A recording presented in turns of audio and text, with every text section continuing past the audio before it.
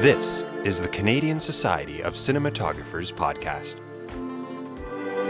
Join us as Canada's cinematographers discuss the tools and techniques they use in shaping the aesthetics of their current projects. This podcast features Director of Photography Jeremy Benning, CSC, in conversation with Canadian cinematographer editor Fanon Chahaman and Carolyn Wong of the CSC Executive about his work on Season 1 of the TV series The Expanse, premiering December 14th, 2015 on Sci-Fi and Space channels. This interview was recorded on April 15th, 2015. So, Jeremy, what can you tell us about the storyline for The Expanse? Well, The Expanse is based on a series of books that are New York Times bestsellers. There's 4 books in the series right now. So our first season was based on the first book, sort of like 2/3 of the first book. And it's basically a story about, it's like 250 years in the future. It's kind of like where mankind is at that point. We're kind of within the solar system. So take all the politics that we have now and sort of just advance it to that point. So they took immigrants who wanted to work in, these asteroid colonies to mine minerals and ice, water, that kind of, because water is valuable. Basically, that's kind of the world was set up, say, about 150 years before our story started. So the places that we visit are actually quite old. They're like 150-year-old colonies that have thousands, millions of people living there. But they're all basically people who've spent generations living in like 1/6 gravity. So they've grown differently. They're taller.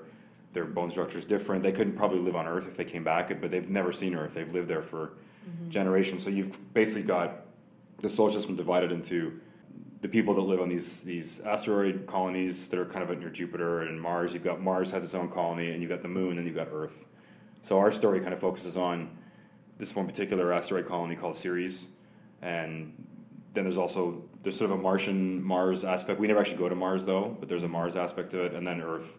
So the kind of main conflict is between Earth and the asteroid colony Ceres.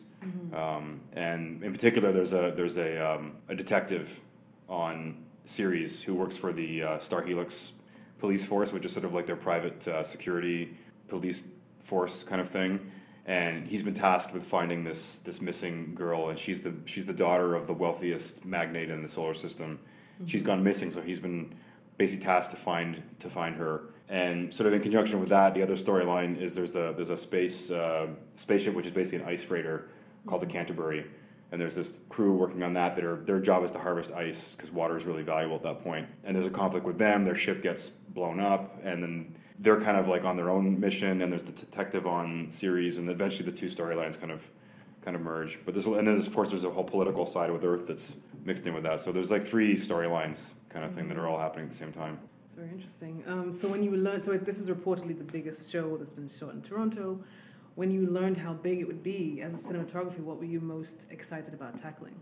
I guess knowing how many sets we'd have to create looks for, and that there was a lot of different worlds, because the worlds are all very different. There's the Earth look, there's the spaceships look, there's the asteroid colony look. They're all different. They all are different ages, because even though we're in the future, some are newer, some are 300 years old or 200 years old, depending on when they were built. So it's futuristic, but it's also kind of some of it's old future, some of it's new future. To me, that was the exciting part: is how do we create all these different looks, and also from an audience standpoint, how are you going to differentiate watching it where you are? So the challenge is, right away when you cut to this scene that okay, we're in that ship or we're in this place, So I think for me that was sort of at the outset, knowing what we were going to have to do, knowing we were going to have that sort of creative challenge, that was sort of the most interesting part to start with, for sure. Okay, so what was your process in pre-production? I understand you had a couple of months to prepare. Yeah, we had 8 weeks, which is really unusual. I'd never had that much time to do anything before, but it was really necessary because of how many sets. We had 3 stages at Pinewood, total of about 70,000 square feet, which are basically all going to be filled with sets. So it was just a huge process of turning out all these set designs, and because a lot of it had to be lit from within. They're practically lit. We had to know how we're going to light them while we're building the sets, because they had to accommodate where lights were going to go as we're designing the set. So I would meet with Seth. Seth Reed was the production designer. So he and I, for those first few weeks, I would meet with him in his office every day, and he would go through the drawings that he had, and we'd talk about scenes. We'd go through the scripts because we were kind of really focusing on the first 2 or 3 episodes in those first 8 weeks. But a lot of what we were building there would set the kind of backbone for a lot of the sets throughout. But there'd be many more sets to come that we wouldn't know about until we started shooting. But at least to get started, we worried about those first 2 episodes or 3 episodes. And so we would spend a lot of time together going through the idea, what each scene required, what it's going to look like, and of course all this concept art. They had concept artists working on staff with us, so we would meet with them, and Seth and I and the Pete Nick was our set decorator. We would all talk together about our approach to each set, and then from there, okay, where do the lights want to go? So I would sort of kind of brainstorm with those guys where the lights want to go, and then we knew that LED was going to be the way to go, because a lot of these sets we'd have to tuck lights into little places, and it can't be hot. We need to have it change color. It has to be dimmable. It has to be remote control.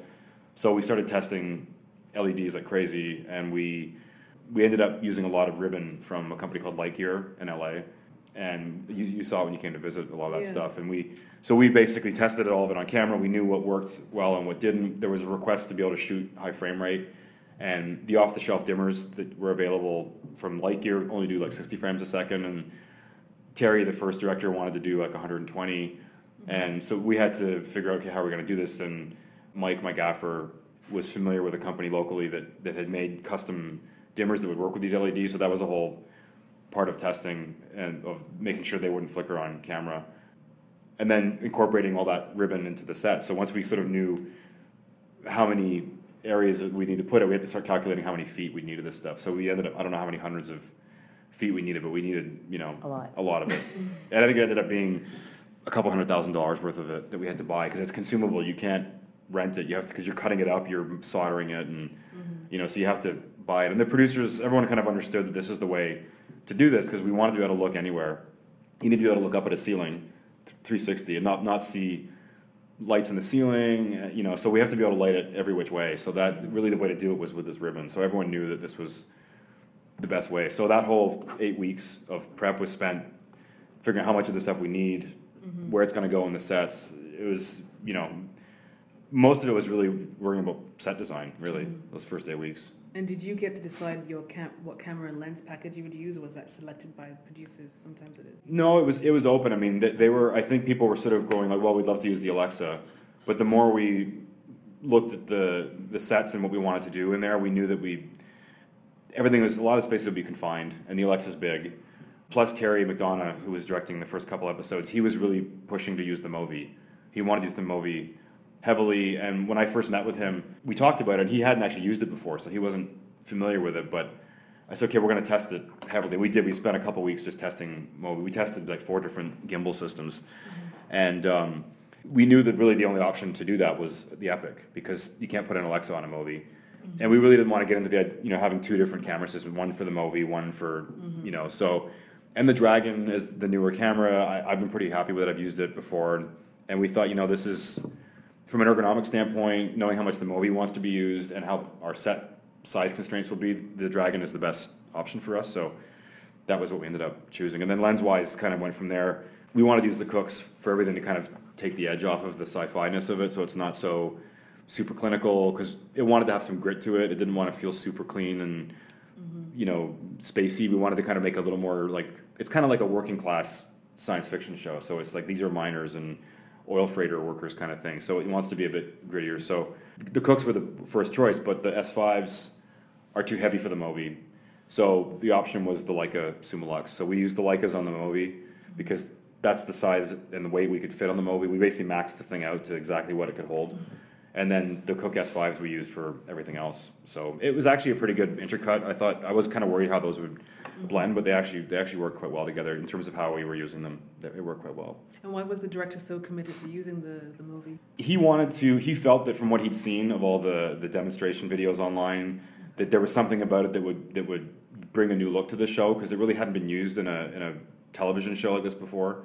So he thought, this is like a signature that we can bring to the show, because no one's done it yet. And knowing the range of motion you have with being able to pass it off to people, go through things, lower it down on ropes, and really explore the space that you're in. If you're in a spaceship and you want to be able to move from up there to down here, and that's the only way to really do it, is to be able to move it around with this system. So he he pushed for that, and I was kind of worried at first because I'd used it before, and I was like, I don't know if it's gonna work. But I love the idea, like I love the concept of it, but I was just concerned that it wouldn't work, knowing how new it was, and it never really been tested on a television show where it's got to work. There's no time for delays, and what if the electronics are buggy? But it really did work, and I was, after the first like few weeks of shooting, and we got to the swing of how we were working with it, it became our for any kind of movement, complicated shot, it was the tool. We used it more than Steadicam. We had Steadicam with us the whole time, but once we got used to what it could do, I think we used Steadicam maybe like 6 times in the whole show.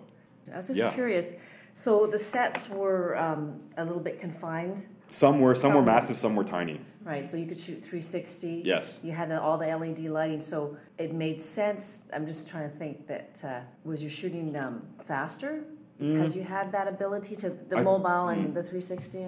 I think so. I think we were able to shoot faster because of the fact that the lighting was built in for the most part, so there wasn't a lot of relighting everything every time we turn around. And with the Movi, we could kind of go anywhere with it. You know, the mobility was great, and we could put it in places you couldn't get a Steadicam normally. So it was definitely a kind of a whole new way of thinking for me and for us, like our camera operators, because it was Jason and Angelo operating. You know, I knew from the beginning with the Movi system that it doesn't really work well when you use it by yourself. It's designed to be used as a one-person thing, which is great if you're using it in a documentary or something very simple, but as soon as you're having to follow actors and do anything complicated where you got to pan quickly and land on things and go around corners and all that, the responsiveness of it in the majestic mode, they call it, it's not quick enough. You have to anticipate movement before it happens a little bit. They do have an option where you can control it with a joystick, so one person can carry it, one person has the joystick, but the joystick thing that they made for it is basically a model airplane controller. So it's you're basically steering it with your thumb, and it's not very precise. And so Walter Klassen here in Toronto, we knew that he had just developed a set of wheels for Larry McConkey, the Steadicam operator in the States, who was starting to experiment with the Movi. So Walter had just made a set of wheels. So we went and tested it before he sent it to Larry, and it worked. It was great. So we said, "Can you make us another set?" So he made another set for us. So what we ended up doing was we had Angelo on the wheels, who's also a Steadicam operator, and Jason Vieira, who's also a Steadicam operator, both very good operators in that sense. So Jay was the guy carrying the Movi, and Angelo was on the wheels. So that coupled with, we had a sort of special carrying device to carry the Movi called the Slingshot, which Walter and Ray Duma had also worked out together. And I tested that with Ray, and I knew that you can't really hold this thing in your arms without some kind of support for more than a few minutes. So combined with that, with the Slingshot, the Movi, the remote wheels, and those two guys on it, you could basically put the camera anywhere really easily. And because Angelo's great on the wheels and Jay's great as a Steadicam operator, he knew how to move his body with this thing. That it was kind of like having like a Technocrane on legs, or like a Russian arm on legs. You could go anywhere with it. You could have the lens like inches off the ground. You could lift it to, 10 feet in the air kind of thing. So we did push it. We used it to do shots that would go from low to high and over things and through things and lowering it on ropes, and and the sense of movement you get out of it is, because it's very stable and it's kind of going anywhere, you sort of get the sense that the camera's floating anywhere it wants to go, so you couldn't really quite get that same look with Steadicam, I don't think. No. And like I said, both of those guys are Steadicam operators, so they know Steadicam really well, but they both knew for most of the things we were doing, this was the tool. So I think over the course of the whole show, those guys got really good at it, to the point where it was, every day I was always like, okay, what can we do with it today? What's the new thing we can do with it? Whatever someone came up with, we could pretty much do it. So that was experimental as well. We were experimenting with it, like what can we do with it? And there were 4 directors, and of course none of them had done this before. We were all doing this for the first time. So as we got through the season, we got better at it and started to know what it was good at and what it wasn't good at. And every director who kind of got a chance to use it, they would start getting ideas. And by the end of it, they would be basically saying, you know what, I'm screwed now. Like when I leave the show, where am I going to go and do this again? Because you guys are the only ones that have this thing. Spoiled you. We sort of spoiled them. So it was, and at the end of it, we're like, wow, now we've created this thing that hopefully we can continue doing, because we sort of created that kit just for the show, and I'm assuming that from after this that other people will start doing this, because I'm sure it'll catch on in that sense. So I think we'll start seeing more of this kind of way of operating. And what will that mean for TV shows like this? Well, I don't know. I mean, in the beginning, the challenge was like, okay, well, you need 2 people to operate it really properly. Yeah. So we had these discussions like, well, how does that work if you have, A and B camera operators, now you can really only have one camera working because these 2 guys are now operating one camera. But because of how involved in the shot it is, you probably really couldn't have a second camera anyways because the movie's all over the place. You couldn't really get another shot. So we knew that when the movie was playing, for the most part, it was that's the whole shot. It's like a oneer. You don't have there's no other angle. There were a few times when we'd have a second angle that we could get where Jay could operate it on his own. It was a simple shot and Angelo could be doing another shot at the same time, but that was very rare. Most of the time it was, when the movie was playing, it was one shot. And the producers, everyone kind of understood that, so there was no question like, well, why aren't we using both cameras? Like, people knew that when the movie's working, it's getting really great stuff and you don't need another angle. Right, so mostly a one camera shoot. When the movie's working, it's one Just camera. movies. What percentage of the movie do you think? Was in the show? I would say 40-50% of the show was movie. More than I expected, considering how new it was. It was really going to come down to how reliable it was. If it was going to be funky or cause us problems. We had a spare, actually, and we never used it. We never needed to use the spare. Oh, really? So, which is, I mean, for new technology, that's kind of unheard of. You don't usually have that kind of luck with something new. Yeah. But, hats off to those guys, because Movi, the thing worked, and we had it maxed out. Like, the M15 is 15 pounds.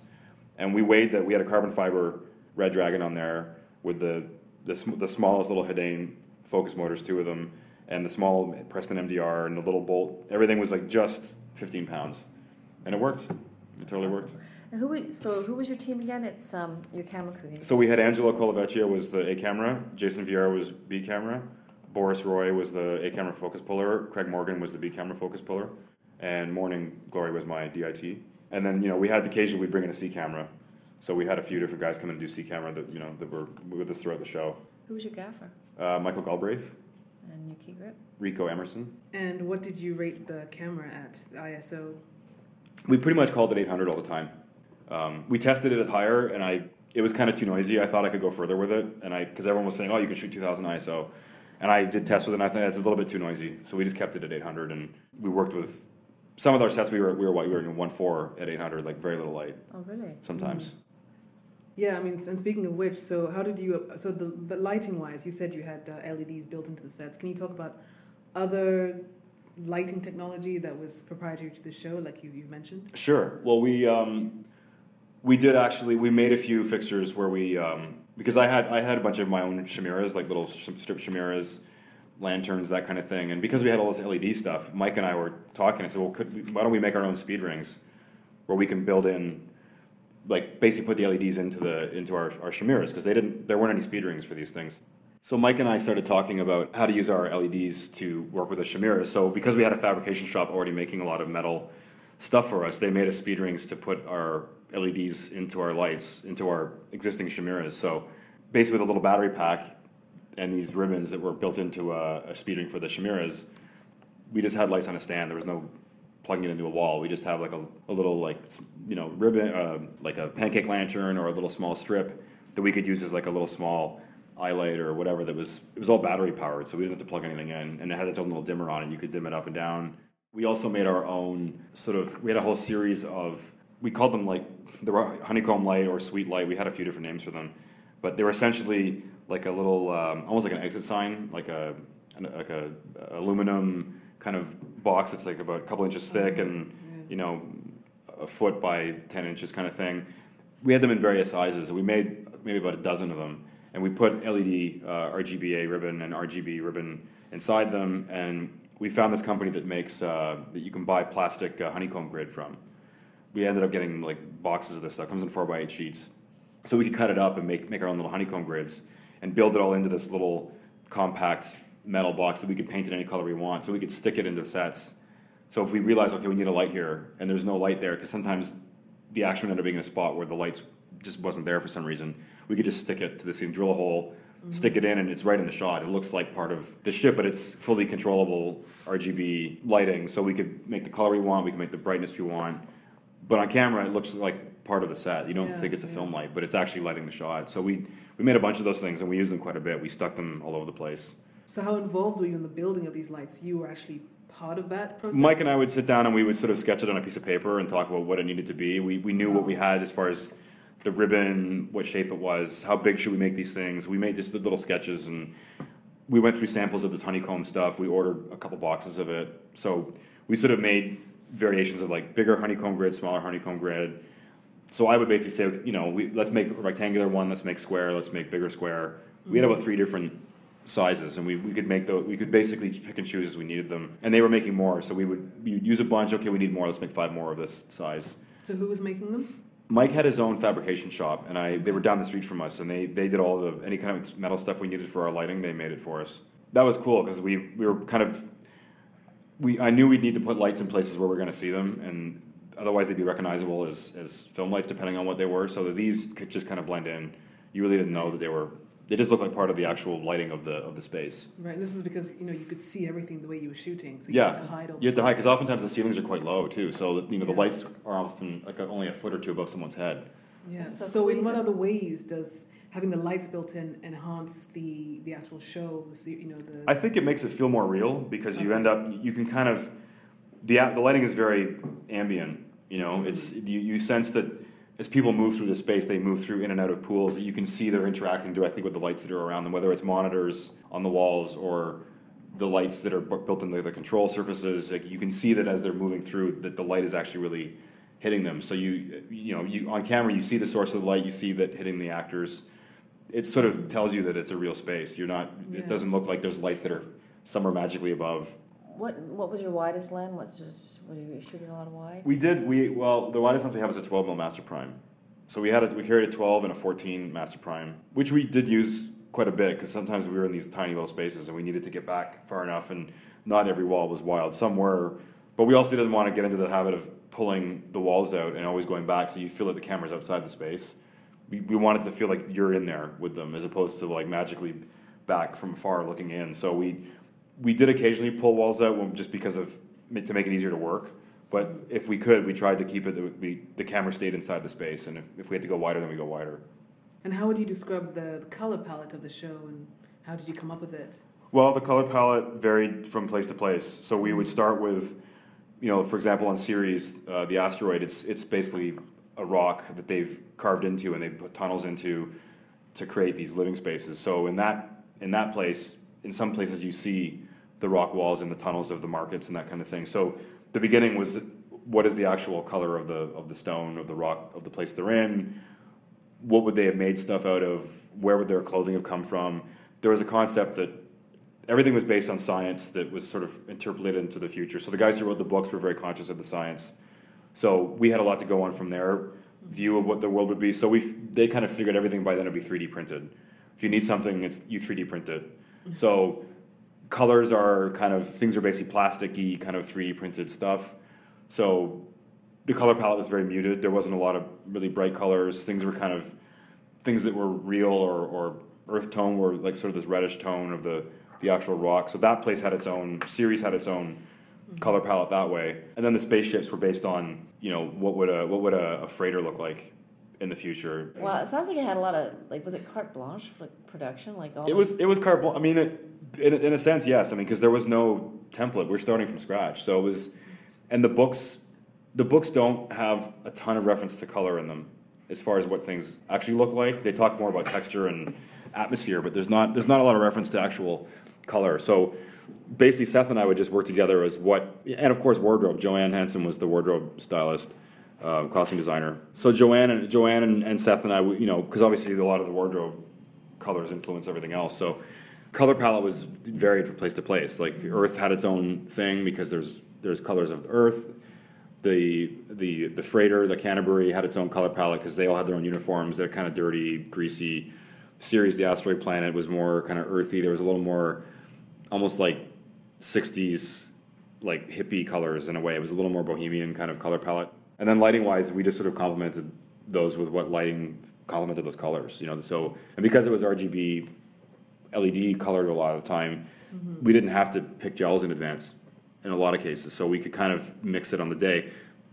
But what that meant is that because the LEDs are very saturated for the most part, color-wise, we often found that we'd end up desaturating a little bit, because if we didn't, the colors were really strong from the LEDs. So it worked anyways, because we knew we were going to have a bit of a desaturated color palette. So because the LEDs were so colorful, by pulling back the color anyways, which we knew we were going to do, we still had color without making it kind of like muted too much. Did you have any budgetary concerns? It sounds like you didn't.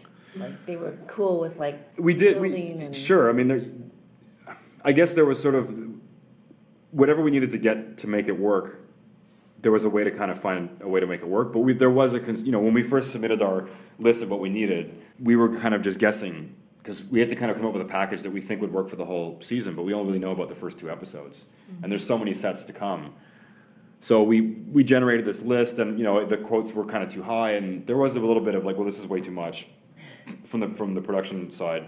So we tailored it back to make it work. So we did have resources in that sense, but there was a certain awareness of like, we don't have endless money, because even with the money we had, that it's tight, it's so ambitious, and that everything's so big that the cost of building the sets and the VFX work, like there is a constraint to what we have from a lighting and camera standpoint. So I was trying to be as conservative as I could while still not kind of cutting ourselves short, want to get the job done. Yeah. Yeah.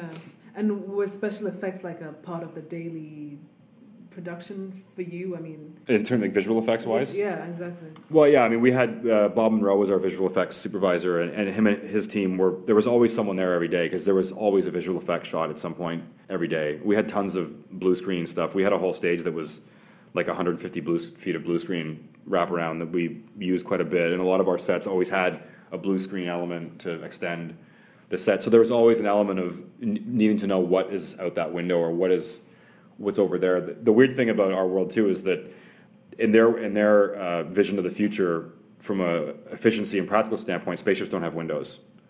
So you never, they have view screens. It's all through cameras. You have a camera, because from a practical standpoint, it's far riskier to have a window into space than it is to have just a little camera and a monitor. It's way safer that way. So we never, from that standpoint, you never had sunlight coming in. There was never sun, because you're always in this enclosed submarine that had no windows, basically. So They saw outside through monitors. it's through monitors. So that was kind of a weird thing you have to get your head around, that there was never really any sunlight. In fact, on series, all the kind of streets that they built, or they put up this sort of like almost like a Las Vegas painted blue sky ceiling to give you the sense that you're inside, and they just would bounce light off it so you get a sense of daylight. And we see that occasionally. So that was sort of one of our influences, like, okay, well, there's this kind of old faded painted blue sky ceiling. So the light kind of has a bit of a weird bluish tinge when you're in that world, because it's just all the light bouncing off this painted ceiling. Right. So you never had to light for sunlight, essentially. Almost never. There's only a few times when there was a couple times where there was like a hole. They would go into like an abandoned ship that was like floating in space that had been breached. There's a hole in the side of it, and it's a vacuum inside, and the sun is coming in. But there were very few times that would happen. But when we did, like, we knew also, because they had written about how, when you're out by Jupiter, the sun is very weak. So even when you get direct sun, it's weak. So then we held this discussion of like, well, how bright is the sun? Because when we do see it, how bright is it? So we started looking online, and we found notes that I think what it said was, if you were on Jupiter looking at the sun, that it would be the equivalent of the sun just before it goes over the horizon on Earth at sunset. That's how bright the sun is at full noon on Jupiter. Okay. So we use that as a kind of a reference point of like, it's pretty weak. And we had a few shots of our characters out in space fixing the outside of a ship where they're actually in space. So it's kind of like this dark sun effect. So which makes it more eerie, really. It's not this bright kind of, you think of gravity, because we reference gravity a lot, and you think of that's the sun, in our atmosphere, which is super bright, and gravity has that really blinding sun thing. Whereas our sun was a lot weaker because we're much further away. And was it harder for you to light that way? You know what sun looks like. It's hard. Yeah, it's harder. On Jupiter. So. Because you always think of like, well, it's you're in space. The sun is bright. Yeah. But it's not. You're so far away. The sun is weak. Yeah. So was that an adjustment? It was an adjustment, because it's like, well, it's kind of, in a way, it almost looks kind of like night. Yeah. But it's day. But it's you have daytime. To be able to see. Yeah. Yeah, you have to be able to see. So. And there are a few instances of that where you're in places where it's pitch black. That you're in a ship where the power's off. And okay, so how did you see? Well, all the actors' helmets had work lights built into them. So we built in work lights into their helmets, And of course, the inside of their helmets were lit, which was all LED DMX wireless, so we could control the brightness of their faces remotely. But we were relying on their helmets to light the set, because in reality, that's what it should look like. We can't have pools of light coming in. There's no windows to space. There's no sun coming in. So you have to have light somehow, because the audience needs to see something. But we would rely a lot on their helmet lights. Did you change your ISO at all, or? We kept it the same, and in that case, we'd shoot wide open and just use the they were pretty punchy headlights, and we would just use those to kind of create the ambience, and we put in a little bit here and there just to kind of so the walls in the back weren't disappearing. But I mean, I was trying to make it as real as it could be, which meant that you don't see a lot. It's dark. They're in space. They're inside a ship that has no windows. The power's off. What was your shooting schedule? We would shoot. We pretty much stuck to 12-hour days. So we did. I believe it was about. We would do 2-episode blocks. So each episode, those blocks were about 2 weeks, a little over 2 weeks. So we would do. Usually, very rarely we go over 12 hours. They were trying to keep the overtime to a minimum. So we'd do like 12, 13 hours sometimes. Some days were more complicated, but that was pretty typical. We do like a 12-hour day. So what was the biggest challenge of shooting this show? I guess the biggest challenge was trying to stay ahead of the sets that were coming. Because once we started shooting, I mean, I had this 8 weeks of prep, which was great, but because I was the only one shooting it, once we were shooting, they're still designing sets for other episodes, because there was always some new place to be. So I would try and, either on lunch or at night or emails or on the weekend, I would try and meet with Seth and figure out in advance what's going to happen with the sets coming up, because they're building the sets. Like, we'd be in one stage and they're in the next stage building everything, and I'd have to make sure that they don't build the sets in a way that we can't get the lights where we need them. Because once that space is built, they have to start cutting holes in things to put lights in there. So that was the main challenge, was always trying to stay ahead of the set building, because it was so relentless. Like, they're constantly building stuff that there was never a break. As soon as we were done one thing, okay, then there's the next thing, and then there's the next thing, and then there's the next thing. I can imagine then your crew's still, your gaffer and gripper trying to leapfrog as well, just to. And they have their rigging crews that are working, and they need to know what's happening. So I have to have enough head, notice to tell them in advance, okay, this is what needs to be done, because they're working ahead of us. So you've got this team of people, waiting for your input. So you have to be informed enough always to know what to tell them so that you're making the right decisions. They anticipated a lot of stuff, so they would say, well, we think you might need this, so do you want us to do this? We think, given what we've seen of what they're building, because once we got into the flow of it, they kind of knew where we probably would put lights and how the flow of it would work, so they would just kind of see what construction was doing, and they would come and say, hey, they're doing this. Because oftentimes the speed of what was being built was so quick that there wasn't always a direct link of what the designers were drawing and what the construction was building, because sometimes the constructors would have to start building before they even had the finished drawings, because they knew, okay, it's going to be this. We're going to start putting down the footprint. Well, the details will come. But so my guys would often be saying, well, we're seeing this happening. Are you going to want to put a grid here? You're going to need blue screen here, because they'd have to start building that in advance, and they'd often have to anticipate. Because if they waited to the last second when, okay, now we know we need it, they wouldn't have time. So they were great in that sense, that helps a lot with me not having to think about every tiny little detail. And I could kind of worry about the finishing touches and where the most important bits needed to go. So that was really, if I didn't have those guys, and if I didn't have the ability to meet with Seth on the weekends and have even just a couple hours, because they would try and schedule lunch meetings, but how much time can you really talk about like a whole bunch of sets in like half an hour? Yeah.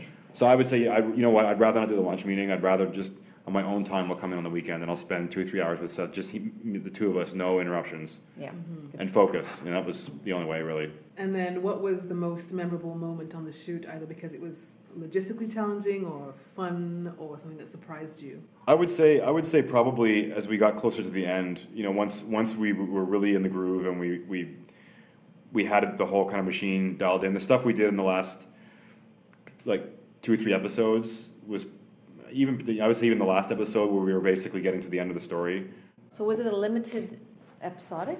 Like, is it just one season and then that's a story, or is it going to go? It continues. I mean, because the books are there's 4 books, and the books all continue from one to the other. They're all continuous. So this season you shot as one book? It's 2/3 of the first book. So the next season will be the next book 2, and then it'll continue from there. Anything nightmarish? Anything that was just like... Went horribly wrong. Horribly right? There was never anything that went horribly wrong. I mean, thankfully everything was... There was enough planning and effort put in. There were a few times when something about the set, a piece that had to work a certain way didn't work quite the way we thought it was going to work, just because they didn't have time. Because these guys were working so hard to get the sets ready that we'd often show up, and they were literally just like walking away doing the final touches, like, because it was a new set. And we walk in, okay, here's the new thing we're in now. It's a new space. And the lighting has to be ready, and okay, you got 20 minutes to be, here's the blocking, then you got like 20 minutes, half an hour, or maybe 40 minutes to be ready to start shooting. And it usually always worked. I mean, it always would come together somehow. I mean, I don't know. I mean, every day we did something interesting. Every day we would do something different and cool that made it worth it. I think the best part was just being able to have everybody sitting together at the monitors, and we could all look at it, and everyone was excited about what we were doing every day. That was really the best part of it. And having the guys who wrote the books there, like Ty and Daniel were there. Ty was there for the most part, but he pretty much sat next to me almost the whole time in my tent. Oh yeah, did he give you input and stuff? He would, and I mean, because he wrote the book. He wasn't writing it imagining it visually in the same way that we were. Like, he wasn't really thinking of the textures and tones that we were doing. So when he was seeing it as we were doing it, it was kind of like we were bringing to life what he was writing. And he would often say, like, well, that's not how I pictured it, but it's so cool. But it was nice to be able to turn to him and say, well, when this happens, when these engines turn on, what happens? How strong is the jolt? How much does the ship shake? Having him there was a great resource to answer those questions. Oh, yeah, that was very cool. Very cool. And of course the books have a massive fan base. So our main concern was making sure that we do the books justice, because these sci-fi fans know their genre and they're really hardcore about it. And if you get it wrong, they're gonna nail you for it. So having those guys there to kind of make sure that we're doing it justice, and making sure that if we weren't sure, we could ask them. Kind of a blessing, like, the fans will see that, And the fans know that these guys have been very active on their blogs talking about the show, so the fans know that they're involved with it. So hopefully, because they did have to make some changes, because the books can't translate exactly to the show. Mm-hmm. They had to do some jigging around of like moving characters from this story to this story, but I think there was a lot of guys on the crew who'd read the books who were huge fans. So they had read the books and now were reading the scripts, and pretty much everyone understood when there was a change made to something that had to be adapted. Everyone was like, you know what, that makes sense. I get it. That was a good call to change this. So hopefully that represents what the book fans will think. They'll think the same thing. This has been the Canadian Society of Cinematographers podcast. The CSC is a non-profit organization that has been promoting the art and craft of cinematography in Canada since 1957. Find out more by logging on to thecsc.ca. Thank you for joining us.